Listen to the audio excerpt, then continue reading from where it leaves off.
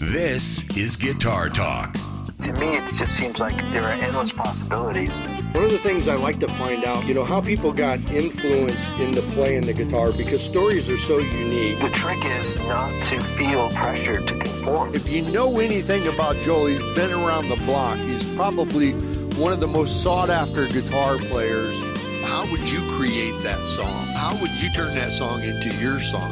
There's not a guitar player on this planet that I personally don't follow closer. It's not something that you see too often. I only know a few players that do it.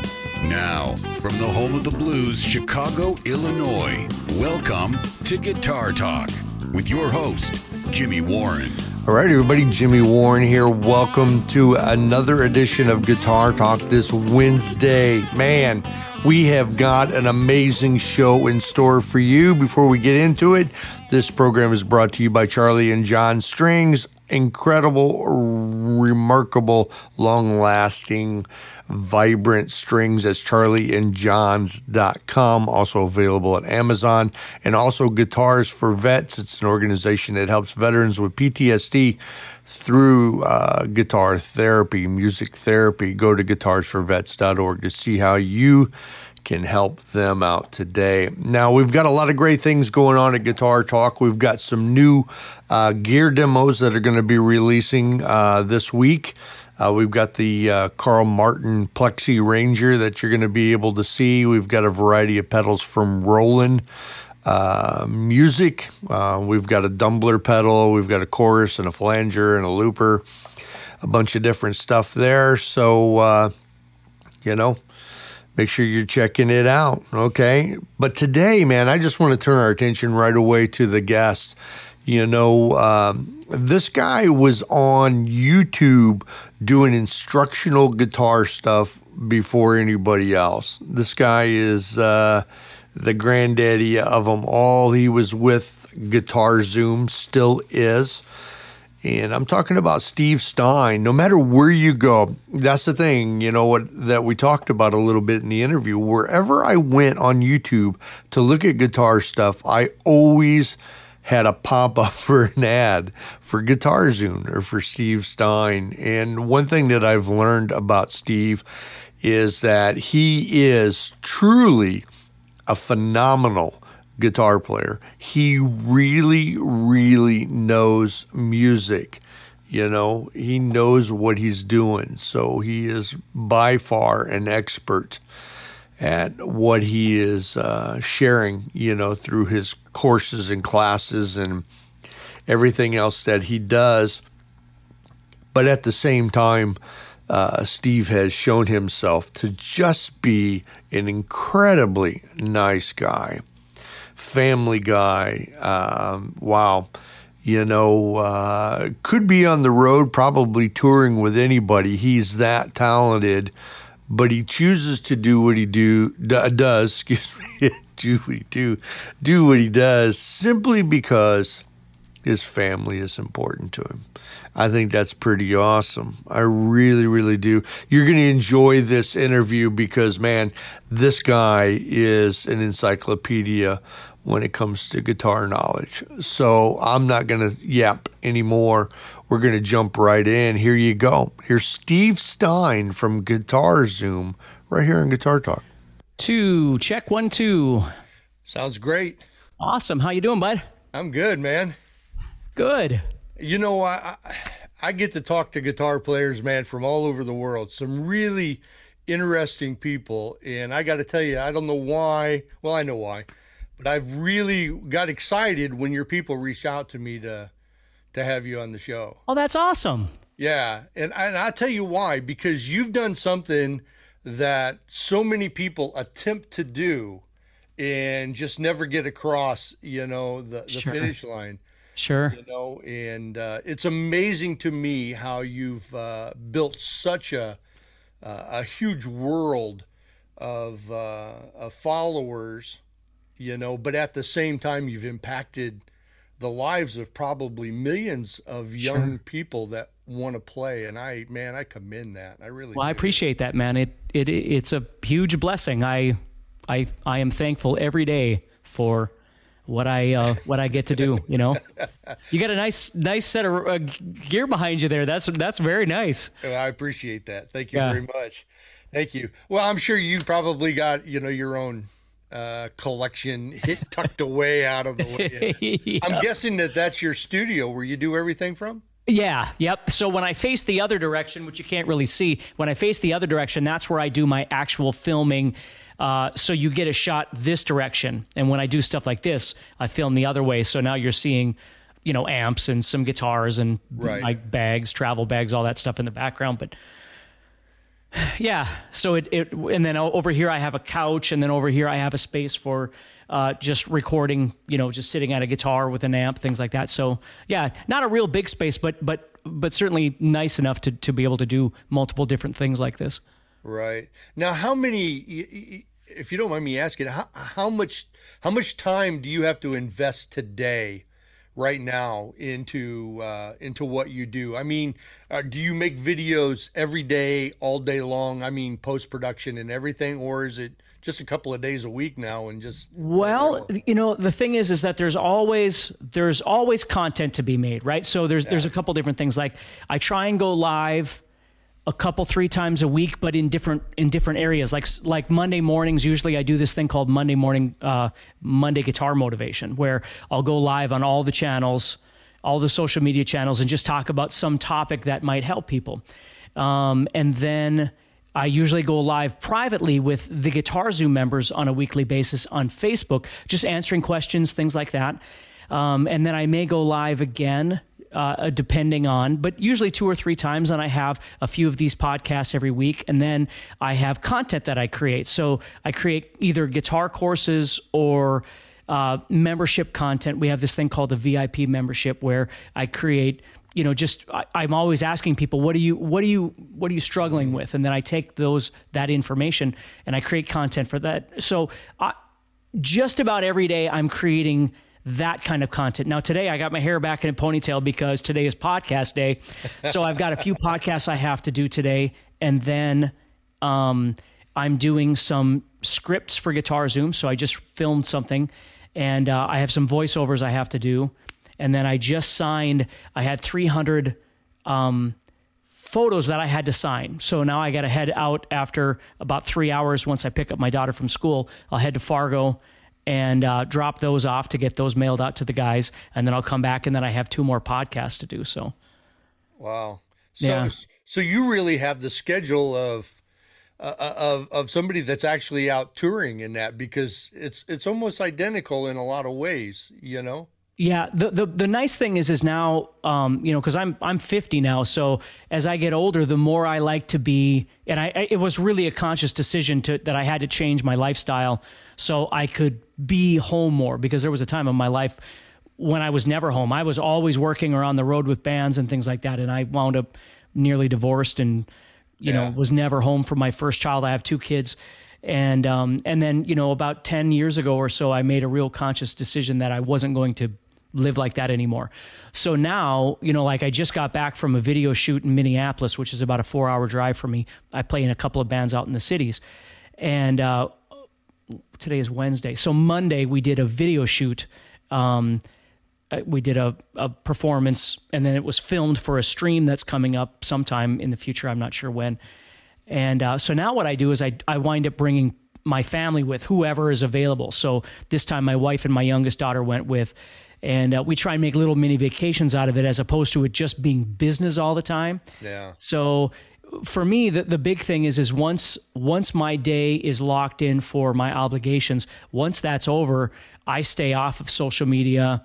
I don't answer my phone. I don't check emails. It's family time. Once that hits, whatever time that is, sometimes, my whole day could be shot, and sometimes I might be done by, 4 or 5 in the afternoon. And then the rest of the evening is just family time, Wow. Hats off to you for that. I toured for 17 years, and after 17 years, I quit. Mm-hmm. I sold all my gear and quit playing altogether and moved my family to Southern Illinois. And I took a regular job for the same reason that you're talking about. It was just, life was just so crazy and so hectic. And there's good things, good influences in there, and there's some bad influences in there as well. Sure. And I quit playing for a number of years. Actually, it was 2019 when I went back in the studio and recorded a new EP. So I had stopped for, I don't know, maybe 7 years. Sure. In that, but it takes the toll. It can take a toll on you, and I commend you for making your family a priority, because they can get lost in the mix of all of this sometimes. You're totally right. I mean, I started, I don't know what questions you have, but I'll just kind of tell you. When I was 17, I had my first guitar student that I started driving out to his house. So, that's where the whole thing kind of started. And then trying to go to college and work and have students, and then started playing in bands. And from then on, literally from when I was 17, I never said no to any opportunity, any musical opportunity that would come up. I never said no to it. I just slept less. And I kept thinking, man, if something's going to lead to something else. And if I say no to something, I'm shutting the door. So it was always a bit of paranoia about saying no to anything. And then, I wound up, I became a professor at our North Dakota State University here in Fargo, North Dakota. And then I was a Montessori instructor. If you know Montessori education, I was a Montessori instructor for 14 years. So I had all these students, and then I had all these other jobs, and then I was playing in like 4 bands at the time. And this went on for many, many years. And then, studio work or whatever it was that anybody would ever need, or doing a clinic, different kinds of things like that. And it really was about 11, somewhere around there, 11, 12 years ago, I just started burning out. I could feel it coming. And I've always loved teaching. I've always loved it. But the grind of every day, just everything that was going on, I loved everything I did. It just wound up being too much, and I could feel that burnout coming. And that's when I decided, it was somewhere in the mid 2000s that I went, what if I try to get online? Like if I could teach online and get 50 students for an hour and make money doing that, I could work less, because that was my only out, because I was out of hours. I was out of time. I couldn't make any more money. And, a lot of the things I was doing weren't making a lot of money. It's not like playing in bands and things. They require a lot of time and effort, but they don't really generate a lot of income. But you get it in your mind that, well, I'm a musician. I got to play in a band. That's what I'm supposed to do. And when I moved kind of out of that and started teaching more, I was making more money. But I thought, man, if I could start figuring out how to make this online thing work. And that's where this whole thing started. And then it just became what it is today. And now I don't do any private lessons, nothing. I just do, everything I do is online. So my private life is my private life again. Wow. That's a great story. I mean, and then that's definitely a story that a lot of people should hear, musicians should hear, because I think almost everybody can relate to that to some degree. I know for myself, when I started, I hung out, because I'm near Chicago, I hung out in Chicago at all the clubs. I mean, every night of the week, and when I got my first gig with Buddy Miles, you stay there and you keep hanging out even while you're working, because you want to stay in front of people, because like you said a minute ago, you're always thinking, well, this is going to lead to another opportunity. And it is true that if you don't stay in front of people, they forget who you are. That's right. You got to, but there's a balance, man. And once again, hats off to you. I like to know though, what made you interested in the guitar to begin with? Well, when I was a kid, I loved sports. All my friends loved sports. I grew up in a trailer court, so everybody dreamed of being a football player or something like that. I actually had a condition. I was born with a condition that made me quite short. I was very tall when I was a kid, and I have a medical condition that wound up, I didn't get any taller. And so, being a basketball player or something wasn't going to be in my future. And I was always a big fan of listening to music. And, my dad and my mom grew up, I listened to a lot of country music and doo-wop, things like that through my mom. And my dad was always a big fan of like the Beatles and Led Zeppelin and Alice Cooper. So there was always music around. Nobody played instruments, and then it must have been somewhere around like 8 or 9 years old, we went to visit a cousin of mine, and he had the album Love Gun by Kiss. And I had never really experienced that before. And I was looking at this album and looking at these guys, and he's playing, I Stole Your Love and whatever we were listening to at the time. And I went, oh my God, I got to do this. Like I wanted to be Ace Frehley. That's exactly what it was. Yeah. So, I tried guitar when I was like 9 or 10. I tried this acoustic guitar from my uncle, and the strings were, that far away from the neck, and I just had a book, and I had no roadmap, so I had no idea what I was trying to do, and it was a huge failure. And then when I was 13, my parents bought me an electric guitar, and I started taking a few lessons, and it just clicked. All of a sudden, it was not that it was easy, but it made sense in my brain, and ever since then, I've never really stopped practicing and playing ever since then. I loved it so much. And so here we are. So did you jump in and start taking lessons right away? Cause I know eventually you had to, because, you went on to, do what you do, but yeah. When I first started, I had some lessons, and it was pretty much a failure. Because I'd learned a couple of chords and things like that, but my teacher, and God bless him, I'm sure it was all my problem, because I've been a teacher. I know what it's like. But he was trying to teach me things I just didn't really want to learn. And I was very confused, like it didn't feel like there was a path to me. It was just a little bit of blurb of information on this, and then a little bit of something like this. And I didn't really understand it. So that probably lasted all of maybe 2 months, and then I was done with lessons. But I had learned a few open chords. I had a couple of buddies that played a little bit of guitar. I learned how to play some power chords. And so really my lessons were massive ear training. I don't know how old you are, but back in the day, that's the only way you really learned. Either you had a student or you put on a record. At that time for me, it was like High and Dry by Def Leppard, Diary of a Madman, by Ozzy. There was Judas Priest stuff, Iron Maiden stuff, Number of the Beast, things like that. See You in Hell by Grim Reaper. Those albums, those were the ones I would sit and I would just listen to, 5 or 10 seconds, and then lift the needle and try and figure out what it was. And then I would put it back and try it again, and I would keep doing that. And that's how I learned how to play stuff. I never understood what I was doing until I got older and, started meeting a few other players. There wasn't a lot of players around, but a few other ones. And then it just all exploded when I went to college. Then all of a sudden I learned my theory, and I learned how to read notes and all that kind of stuff. But more importantly, I learned about how musicians look at music, how guitar players see the guitar by talking and hanging out and playing in bands and things. So that was just a real eye-opening experience. But yeah, for many years I would play by ear. Whether I played everything right or not, I developed a real good sense of how to visualize and hear, which is part of the reason why I do what I do now, is teaching people how to think and how to see music when they're trying to learn and they're trying to memorize and things like that. Yeah. So what do you think are a couple of the things that you did when you were in the formative days of learning the guitar that have helped make you the player that you are right now? For sure, my ability of being able to listen and analyze and hear layers of music, not just the guitar, but what everybody else is doing, learning how to see the structure of things.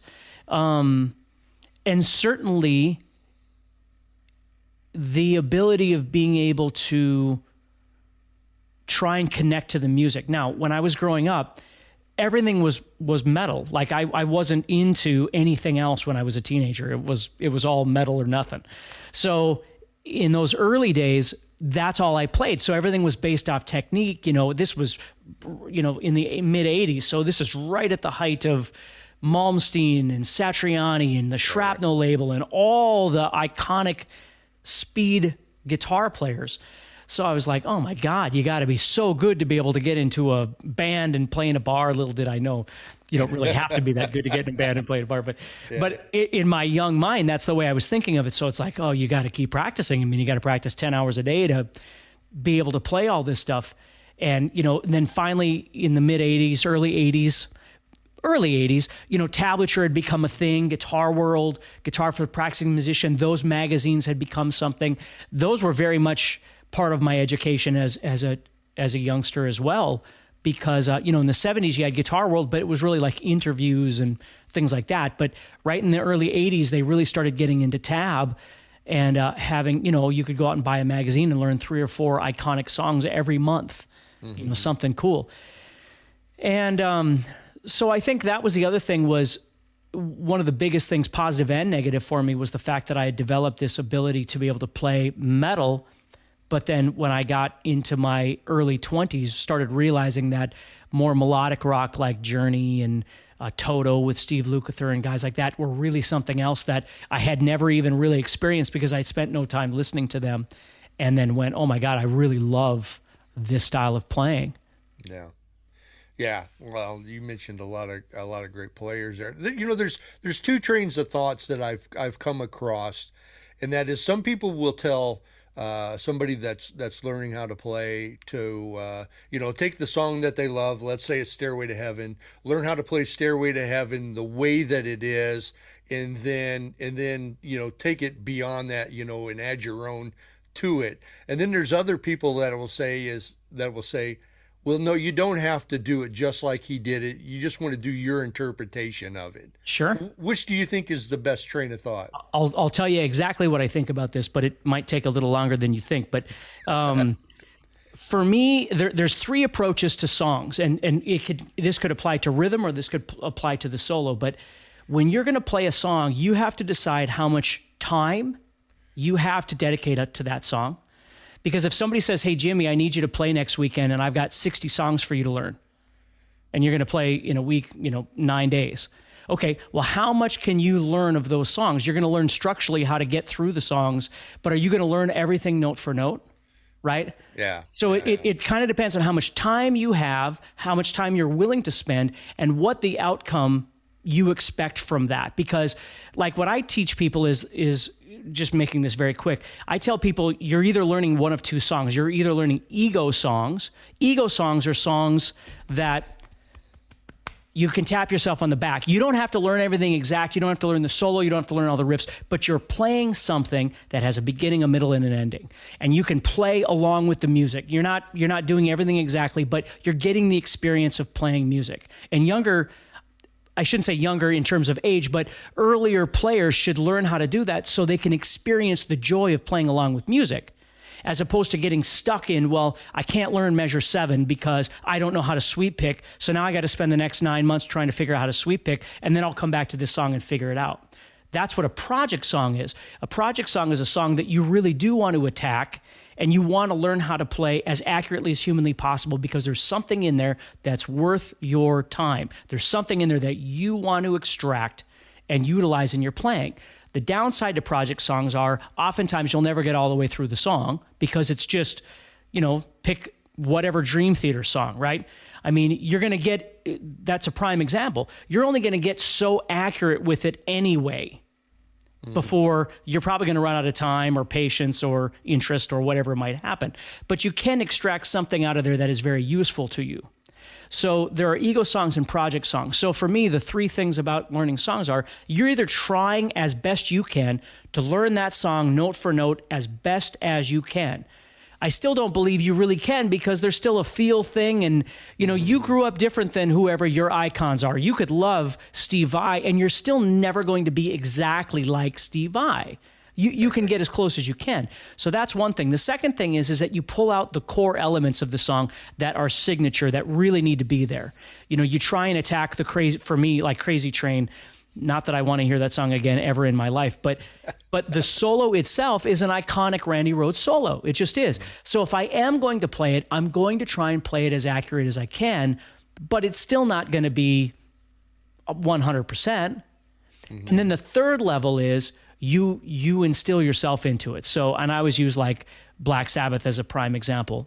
Not that I don't love Tony Iommi, I love Tony Iommi, but if I get a chance to play something like Heaven and Hell on stage, the solo is mine. I'm not replicating that solo. I'm just going to go do my own thing because it's a fun experience for me as a guitar player, as a musician, because that song is kind of right in my zone in terms of what I would love to do with a guitar solo. So I wouldn't play his solo. Not that I don't love his solo. It's just that's something I'd rather do on my own, where if I was playing Crazy Train, I'm going to try and play it as close as I can, but it doesn't make me not sleep at night because I didn't do this one little thing, or pick it a certain way like he did. I don't stress over those things. Yeah. So what would you say, though, if the person that's playing is trying to develop themselves into, an original artist? They have their own hopes of dreams of becoming, Tony McAlpine or Steve Vai or whoever. Sure. In that, would you still say follow the train of thought that you're putting out there because of the lessons that are to be learned in the song? Or would you say, learn the structure of the song, but do your own thing within that song? Well, I think you have to be ready for that because you have to get to a place where you can do that. Like I learned songs for many years and never understood what the heck I was doing. I could memorize licks, I could do all that stuff, but I didn't have improv skills when I was younger. So I could learn, whatever Iron Maiden song and replicate it to a certain degree, but I couldn't. There's an art to extracting the information and being able to utilize it in your own playing. So that's part of it, is the student has got to be ready to be able to extract that information and then understand that because you just learned this whatever solo doesn't mean you're going to be able to utilize all the licks and stuff from that solo, right? Because the song that you're playing over has got a different tempo. It's got a different groove. It might be in a different key, different chord changes. And that's where I used to struggle. Was now what I try and teach people, and this is kind of what the membership is all about that Guitar Zoom has, is smaller bits of information. Some people need a path. I don't understand. When I was a kid, I don't understand what I'm doing. How do I get from here to here? I don't understand what scales are. Teach me what a scale is and how to use it on the fretboard, right? That sort of thing. But if you're already there and you're like, okay, so what I really need right now are some cool patterns. I've got some licks, I got some 70s and 80s kind of licks, but I need some bigger, more elaborate patterns around the fretboard. So what I will do, and what I teach people to do, is seek out songs. Maybe you're just listening in your car or whatever, and you hear something and you hear this thing and you go, I want to know what that is. I might not play it exactly like the artist. I'm not playing the song. I'm just extracting that piece of information because I thought that sounded really cool and I want to figure out what it is. And then I'm going to morph it into something that fits my fingers, fits my visualization of the fretboard, because then I can use it. If I don't learn how to do that, I can't use it. It's just going to sit over there. And if I play that song, I can use that. But if I'm not playing that song, I can't utilize that in the real world. Yeah, yeah. So let me switch gears just a little bit. Sure. You've covered, so many various topics, throughout your time, doing Guitar Zoom and that. Do you find that you just start to run out of ideas or things to do, or do you just continually get new information from all the people that are paying attention, and that's where the ideas come from? That's a great question. If you stand back like with a bird's eye view on things, it's very easy to go, gosh, I've talked about pentatonic, or I've talked about whatever. But it's when you get up close, you start going, this thing just never ends. Like there's just a billion things you could talk about. So I have like saved, through the internet, through Chrome or whatever. I have all these bookmarks saved of all of these different things to study and to learn. And so what I try and do is for me, I have to keep learning myself. So that way I stay inspired. And every time I come up with something new and go, oh, I never thought about that, or that's really interesting, or that's a cool lick, then I always wind up morphing everything into something that makes sense in my brain. And then that's what I wind up utilizing in teaching. So I think the most important thing to not get stagnant with it is you have to keep learning. And, the guitar, as much as you might, I don't mean you, I just mean an individual, right. Looking at the guitar from the 80s and how insanely good these players were. And then you look at 2021 and there's a whole new slew of equally insane younger players out there that are just unbelievable. And how things are a little different. Like they took from the earlier players, but they're doing new things. They're playing differently. You tend to sense a lot more chromaticism and jazz playing and things in a lot of these more modern rock and metal players. Again, what I study more than anything else. And so, you wind up being inspired by some 19-year-old kid out there that's playing and you go, what the heck was that? So it keeps you from just doing the same thing all the time. Now, again, I am who I am, just like you are. I mean, I do every day I grab the guitar, I do a lot of the same things. But if I can just, inject just something new in there, some new idea, it changes the way I think about things. And at least for that thing that I'm building, there's something different.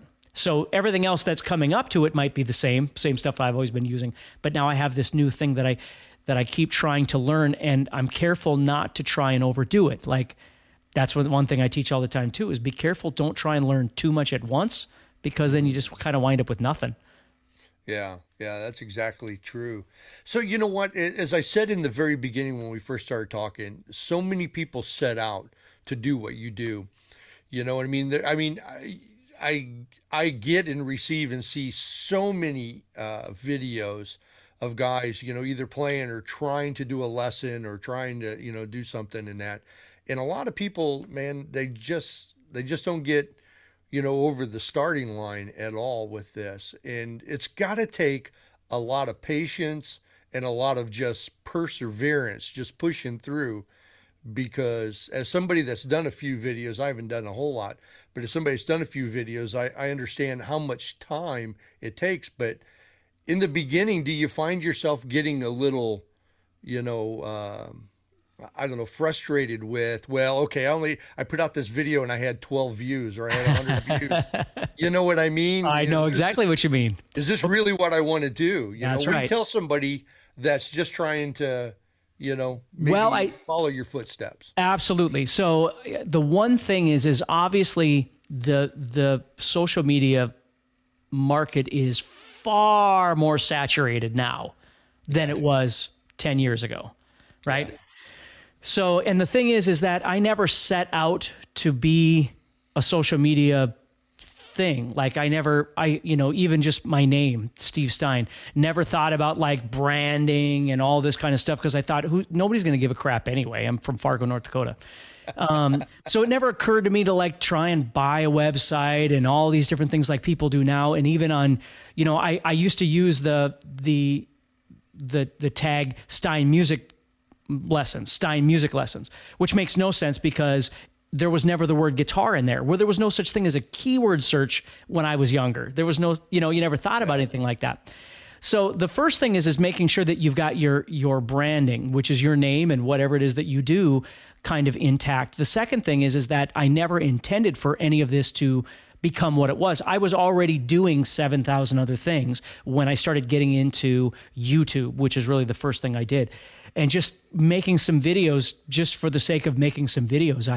There wasn't monetization at the time. And, now I know Marty Schwartz and those guys very, very well. But in the beginning, I didn't understand any of that, where Marty had already had a plan. That's why he did so great, was he saw the potential of YouTube and was able to capitalize on it. I didn't see that. Basically, what I did was I was just trying to go to every website I possibly could and sign up some sort of a music website, for online lessons or whatever it might be, and just to get my name, Steve Stine, on everything I possibly could. And I don't know if it helped or hurt.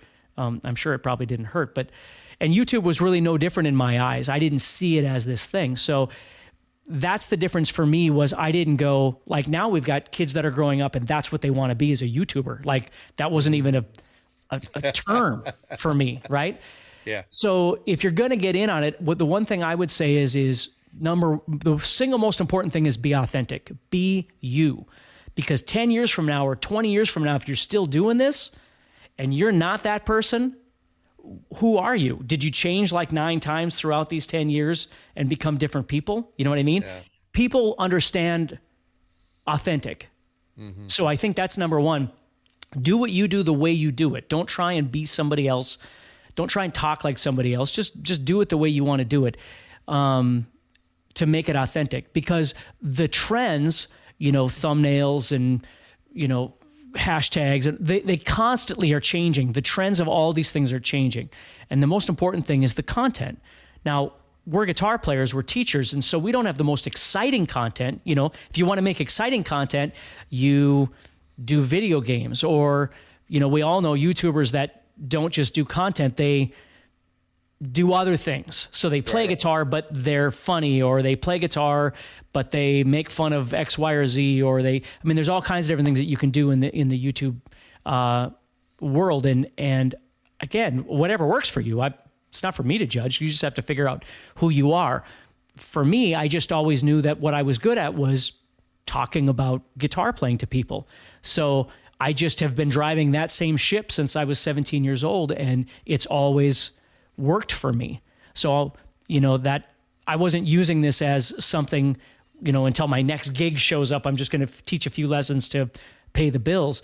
I really enjoyed teaching, and so that hasn't changed. It's just the opposite for me. I play in bands, and I've toured and things like that, and I love that sort of thing. But I'm not a road dog. I'd rather be at home hanging out, watching TV with my family, especially at the age I am, than being on the road for 6 months. Well, I got to tell you what, Steve, man, you are an interesting guy. You're fascinating. And I've only said this to one other person, and that one other person was Carl Verheyen, who I'm sure you know. I sure do. I wish you were my neighbor. You sound like an encyclopedia of all things guitar, man, which I really, really dig. Well, I appreciate that. I appreciate you coming on Guitar Talk and giving us a little bit of your time. Absolutely. And letting my listeners know who you are. They already do, because believe me, whenever you go to YouTube and if you're looking at guitar stuff, man, there you are, man. You pop up all the time. Right. I have a good marketing team for sure. Yeah, you definitely do. So hats off to them. Yeah. So, good luck, man, in the future. And thank you so much for coming on. And I wish you and your family the best. Well, great. I appreciate that, Jimmy. And thank you so much for having me. And you have a wonderful day. All right. All right. You too, buddy. Take care. Take care. All right. So there you go. Steve Stine, everybody, right here on Guitar Talk. I want to thank Steve so much for reaching out to us, to participate in Guitar Talk. It was an absolute pleasure chatting with him and getting to know more about him as a player and what he does there for Guitar Zoom. Make sure you follow him, on YouTube. Be one of the other millions of people that pay attention to Steve Stine on YouTube and Guitar Zoom. And I tell you what, man, if you're looking to learn, if you're looking to grow as a player, he's somebody you can definitely turn to. Okay, now turning, next Wednesday, we've got a real special treat. I've got Elliot Michaels from Rumble Seat Music in Nashville, Tennessee, that's going to be on the program. Now, he deals in vintage guitar gear, right? He's the guy. He's one of the guys, man, that knows everything there is to know about vintage gear. But at the same time, he's a player, right? Now, he had a store or a couple of stores in New York, and they ended up, having stores I think in Florida and California and Arizona. And then eventually he closed everything and relocated to Nashville, which is, the perfect spot to be. So in the meantime, you know what? You can go to Rumble Seat. That's RumbleSeat music, and check out what he's got, because I was recently there during the NAMM show. I stopped in to see Elliot and to check out some of the stuff he has. And of course, he's got just some of the greatest gear that you could possibly imagine in his store, and he knows everything about it. So this is going to be a real treat for everybody. So make sure you come back next Wednesday when Elliot Michaels of Rumble Seat Music is going to be my guest. Please go to guitartalkofficial.com, sign up so you get our newsletter so you don't miss anything. Make sure you stay focused. Follow us on Facebook, and of course, follow me, Jimmy Warren, on Twitter and Instagram as well. I want to thank you so much for tuning in to this episode of Guitar Talk with Steve Stein. Until next week, y'all stay safe.